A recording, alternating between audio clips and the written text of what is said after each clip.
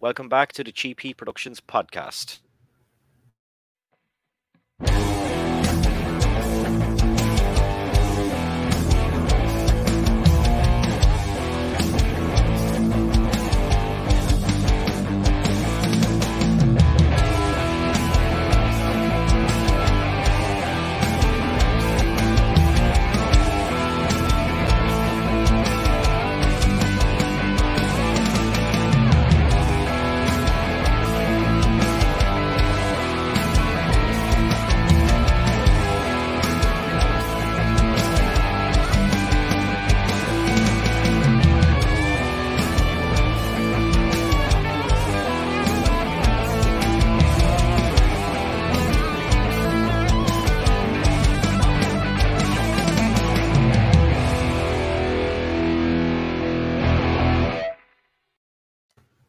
Okay, welcome back to the show, and I have a very special guest on the show today. It's Miss Kate Hodge, an actress that a lot of you watching will probably know from the Texas Chainsaw Massacre 3 Leatherface. Kate, welcome to the show. Thanks for joining me today. How are you? Hi, thank you. No problem. I'm doing well. Thank you very much.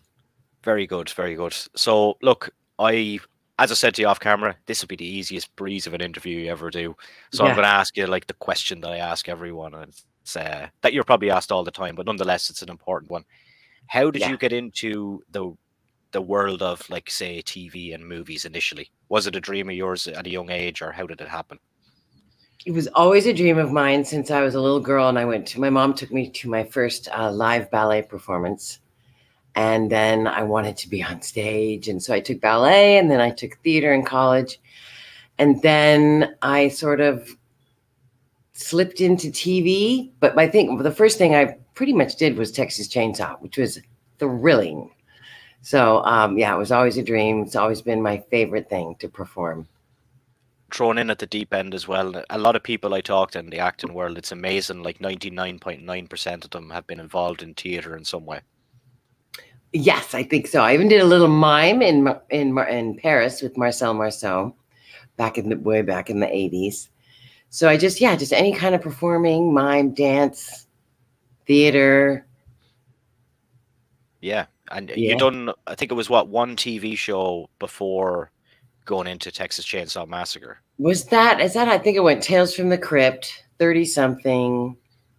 And then the big thing was Texas Chainsaw, although it feels like 89 was Texas Chainsaw. That's when we started filming it.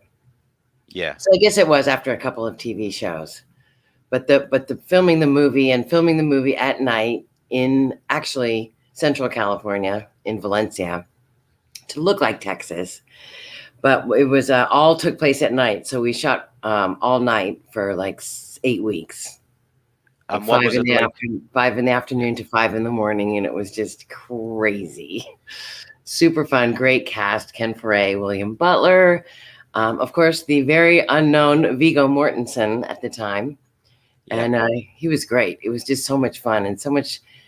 I wasn't really into horror movies until I was in one and realized how much fun it was to make them. Like, it's just a lot of laughing, actually, even when you're getting nailed to a chair. That's what I was going to say. You were obviously aware of the first couple of movies, but did you watch them before? Yes, I did. I was like, oh my God, this looks so scary. But then when you're actually making them, you realize how much that, it's make-believe and it's not a real chainsaw. But it was really fun to be kind of have such a physical role while I'm running through the woods and falling on the ground and swinging rocks at things. And I said to the director, the lovely Jeff Burr, I said, oh, when I pull my hands out of the nails, I took mime in Paris, so I'll know how to like resist and do the little snap at the end. And he's like, oh, that's so cool. It was like this whole collaboration, which is the whole reason I fell in love with, the performing arts. It's all teamwork. Yeah. Yeah. And did you guys have a lot of fun making that movie? Because as you kind of alluded to there was a lot of laughing and joking and a lot of laughing. Tom Everett there was a lot of improvising there with his dialogue, like, is it soup yet? And California bitch mascara face. That was not in the script, but Scott did a great job on the script. But there was just so many funny,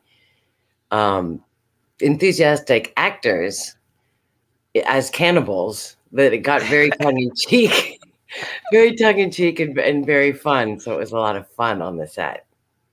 So you guys kind of got a little bit of, we'll say, creative freedom then as well. If something worked that wasn't planned, it could be left in. Yeah. It was, you could try it, and New Line was kind enough to leave a lot of it in the movie. Yeah. And how did you end up getting that role initially? Well, initially I was, it was down to me and another beautiful actress, Marcia Cross, sorry. Yeah. Redhead, very pretty. And I was, frizzy haired and freckled, and Billy Butler actually was hired first as the boyfriend. Okay. And the producers asked him, which one do you see as your girlfriend? Because, we can't really decide. And Billy's famous line was, oh, the fuzzy one. Because he goes, that redhead would never go out with me. She's too high class. And that's how they ended up ultimately going for you then. Yeah. And then we kind of looked like, nerds together, and we're still friends 30 whatever years later. Yeah. And how does it feel kind of looking back on it to be involved in kind of a franchise like that? That's one of the most iconic franchises in horror. Well, it's quite the honor, particularly about 12 years ago when I started doing the horror conventions, and was blown away by how many fans there are and how sweet they are. Like, the horror fans are the most wonderful fans, I think, on the planet. They're very loyal and very sweet. And I'm very proud to be a part of the old Texas Chainsaw Massacre franchise. Yeah, I was going to touch on conventions, and you just did there as well. Like, for anyone, I've actually never been to a horror convention. We haven't had one in Ireland. We had one, that's a lie, but it wasn't really well advertised, and I actually did not know it was on. And there was loads of cool people over here, like Kane Hodder and Alex Vincent and different people like that. Yeah. And I was working maybe 20 minutes from where this thing was, and I didn't know about it until like 3 years later. I really hope the promoters never watch this, because I think I've said this to like 5 or 6 people now. Sorry, promoters, you did a bad job. I think maybe because I see Kane at a lot of the conventions, and almost all of the conventions. Yeah. And he was the stunt guy on Texas Chainsaw Part 3 with us. And I think he has a great story about a convention in Ireland where it was like in a warehouse surrounded, like there was no people. Everybody was freezing. Like, nobody came because nobody knew it was happening. Yeah. I think it's kind of a legendary event. Okay, well, I haven't had the honor of talking to Kane yet on this show, but hopefully in the future I will, and I will ask him about that. Yeah, drop my name, because we're really good friends. Yeah, I'll drop it in the email. Kate said that you. Yeah, Kate Hodge recommended you, said you're amazing, and that you never turn things down. Sure, he will love that. Yeah, he'd be like, Kate. But this convention world anyway, it's kind of bonkers for people that don't know about it or don't know what it is. Like, how would you, if you were trying to sell me to go to a convention, how would you put it? Okay, if you like the circus and you like Halloween, you will love a convention, because there's like crazy people, crazy costumes, but mostly everyone's covered in blood with various tools going through their bodies, like a saw in your head, or like it's some really great like replicas of famous movie, like the Ghostbusters. You always see those guys at conventions. Yeah. So it's like a big costume. It's a big gory costume party.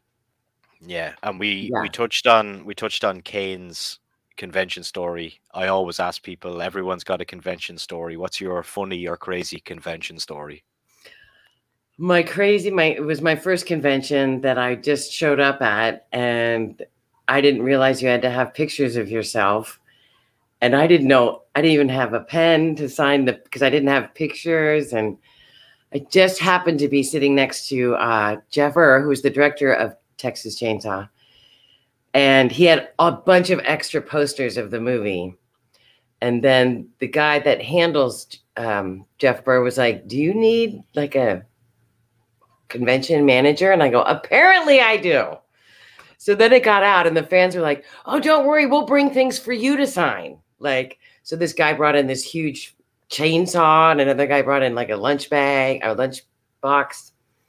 So I got creative, but I think that was the most overwhelmed I've ever been, because then that was the convention when this young woman, probably in her 20s, came up to me in tears saying that the TV show She-Wolf of London that I did had like changed her life and made her strong. And, you know, she always thought of Randy Wallace when she was getting like teased or bullied in high school, and she was crying and I was crying. And I'm like, wow, this is really amazing. Because I was, you know, when you act and you do these things, and particularly TV and movies, you don't see the audience's reaction. They're miles away. So it really dawned on me that, you know, it's such a fun profession because you do affect people, even if you may never meet them. You know, that's what I was going to say. It's crazy how like different things can have an effect on people in their lives, and they just kind of resonate to it, or it just sticks with them. Yeah. Obviously, are you getting to do many conventions these days? Because I see like the world, especially in America, is like full of horror conventions. Like anyone that I follow, like on social media, you always see we're going here, we're going there. I was only talking to Brad Lurie last week. Him and Ken Kersinger were going together to some convention, flying together and meeting up all the time. So you obviously get to go to a good few of these things and meet up with people from the Texas Chainsaw Massacre franchise and get to hang out, which is cool as well. Yeah, really cool. And sometimes we get, you know, if there's enough of us at one, we do a panel, like Ken Frey, Jeff Burr, and Billy and I were all in Texas together. So we did a panel talk back to the audience. And, you know, there are so many. There's like, there's the Night of the Living Dead weekend. And like, I tried to go to that one, but they're like, you're not a zombie. So you can't, you know, you weren't in a zombie movie. So I'm like, wow, discrimination. No, I'm kidding. But so there's just so many, and the fans, you know, I've seen, you know, repeat fans like that are almost like old friends, like, how you doing? You know, so it's really neat. But I hear the really big ones are in Germany and England. There's a huge one in England. I think I haven't been yet. I think it's always in October, I'm pretty sure, because around Halloween time. Oh, okay. Obviously wasn't on the last couple of years because of the pandemic. Yeah. How did that affect your line of work? Like, was it stagnated and nothing happened, you know, stopped completely. Yeah. And what was the last thing you were working on, we'll say, before everything went? Right before the pandemic, I did a guest spot on a network television show here in the United States called The Resident. It's about a young doctor, you know, a doctor hospital show. And I played a woman who went to like one of those drive-through spine surgery places we have in America. Yeah. And everything went totally wrong. And so they had this really cool fake open spine prosthetic on my back. And they're like flipping me over. And my dad's on. He's like, Jesus, did they cut you open like that? I'm like, no. And then they sew me up. And I've, you know, of course, they brought me to the hospital. I wasn't aware of what was going on. And it was kind of a fun part because I wake up and I'm like, I got to go to Vegas. I got tickets to Vegas. You know, I got a poker tournament or something. Okay. The doctor's like, you're not going anywhere. And I'm like, oh, come on, doc. I feel fine. He's like, you can't move. So that was fun. And I'm like, because I hadn't acted in a while, I kind of, you know, taken a little break. And then I'm like, you know, I really want to try and do it again. So I went back to audition and I got it. And I'm like, okay, I'm back on track. And then boom, pandemic. But then recently I did, there's an app, I'm sure it's international, called Full Moon Features app. Okay. And it's Charlie Band's, all Charlie Band movies. And I was just in a little show of his called The Resonator, Beyond the Resonator. It's a series. And then in October, what's coming out in October is a movie called The Headless Horseman, where I play like a drug dealer's assistant, which is kind of fun. My first villain, which was really exciting. Yeah, because normally you're the the good girl. I'm usually like, particularly in television, I'm like, listen, I got the, I'm a detective, or I'm a mom that's like, where's my boy? Yeah. That fun. I was scrolling through your IMDb and I'm like, what will I ask her that probably nobody else will ask her? I just seen you're in an episode of Murder, She Wrote. What did you do in that? Oh, that was kind of fun, actually. I wanted to have my very, very rich yacht sailing husband murdered. And I can't remember if I did or not, but I was definitely a suspect. That was a long time ago. I still get like a little bit of royalties from that, like 25 cents here, 25 cents there. Sounds like my YouTube channel. They don't pay very well. I hope they're not listening. Right. But that show used to be on. That show used to be on here like all the time, like maybe 2 or 3 times a day. I remember growing up, and it was on here. It's still on in the States. It's still on 24 hours a day. It's crazy. Really, I never see it on TV anymore over here. Oh, they probably like your country probably was like, we can't take it anymore. So the US are if they keep playing it, those 25 cents might keep rolling in anyway. So continue playing it. Yeah, I could make like $3 a year. Could be kind of lucrative. I was showing someone I have one video on YouTube that it was the biggest amount of views it got was 14,000 hits, and I was showing a friend of mine there today. It was like, this is what I got from it, 18 cents. But rewinding back to the pandemic then, when everything stopped, how did you fill out your time, or did you pick up any new hobbies, or what did you get up to? I sort of just did woodworking, if you want to call it that. I would find, I guess me and my ex-husband found like old furniture and would refurbish it. And we had sort of ended up with 10 dressers. So I think we have enough dressers. And then I realized I was actually living in Vegas at the time. And then I realized, I can't live in Vegas and I can't be married. So I moved back to Los Angeles and started working again. Yeah. Yeah. And do you really need to be in the heart of things in LA? Like if you're looking for work, say, no, you just have to be there. You can live anywhere. It's just, I find particularly for me in a relationship, it's like I'm allergic to them or something. It's like I never had children, so I'm not like a deadbeat mom. But I'm just like, I want to go here. Well, that's not responsible. We're in a marriage. And I'm like, well, then you know what? Let's not be in a marriage. Then I can go wherever I want and go to any convention and do whatever the hell I want.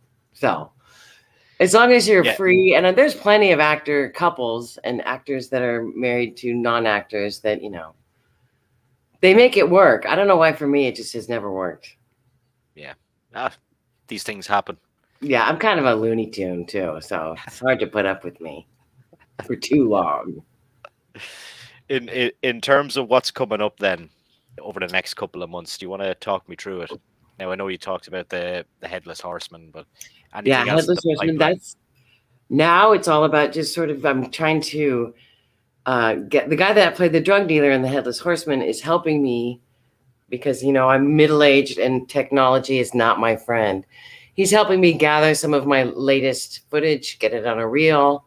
I have a manager who's going to start pushing me a little bit more, like Kate Hodge really is back in town. Because I tended to move a lot, like New York, New Jersey. I was all over the place. So they're like, well, we never know where that girl is. So, but now it's like, I'm here, I'm ready to work. I've got my 22-year-old mentality back, Yeah, focus. And you seem to be really happy as well. Yes, I am. It's nice. Yes, I am very happy. Yeah. If people do want to follow you on social media, have you got those to hand, or do you want me to just pop them in below? Just pop them in below. It's at Hodge. See, this is me and my technology. I'm brand new at all. On the spot. I can look it up right now. It'll say, where'd it go? What's my name? I think it's Hodge. Hodge Kate Gray, at Hodge Kate Gray, Grey. Excellent. That's my Insta. Insta. And my Facebook is Kate Hodge. I think it's Kate Hodge Actor on Facebook. Yeah. Have you went into the TikTok world yet? I love watching TikTok, but I'm going to try it. Yeah, I just couldn't. Sometimes I log on and I just maybe put a clip of an interview on, and then I just log back out because it's just not for me. It's kind of like Snapchat. I think I'm too old for it, Yeah, it can get like silly, and then you're like, wow, where did that hour just go? Yeah. I'm like, but there are some clever people out there. Yeah. What is if you were to say, if I was to ask you, what is the dream acting role for you in a movie that's already been made, what would you pick? Oh, like it doesn't matter how old I am right now? No. I would have loved to have a crack at Frances Farmer, the Jessica Lange movie in like 1984. That's what really inspired me to act. I was really into dancing, and then I saw Jessica Lange perform in Frances, the movie, and I was blown away. So that would be a great role to do. Yeah. One more quick fire question. Which do you prefer? Which do you prefer, TV or movies, to acting? TV is great, particularly because of the money, but movies are more fun because you have more freedom. More freedom on the set, it's more of a one project. TV is kind of, you're a guest and it's very corporate. So movies. Okay. Kate, pleasure talking to you today on the show. Maybe we'll catch up in October when the Headless Horseman's about to drop. I'd love to know a bit more about it. Okay, great. Thank you. So good to meet you.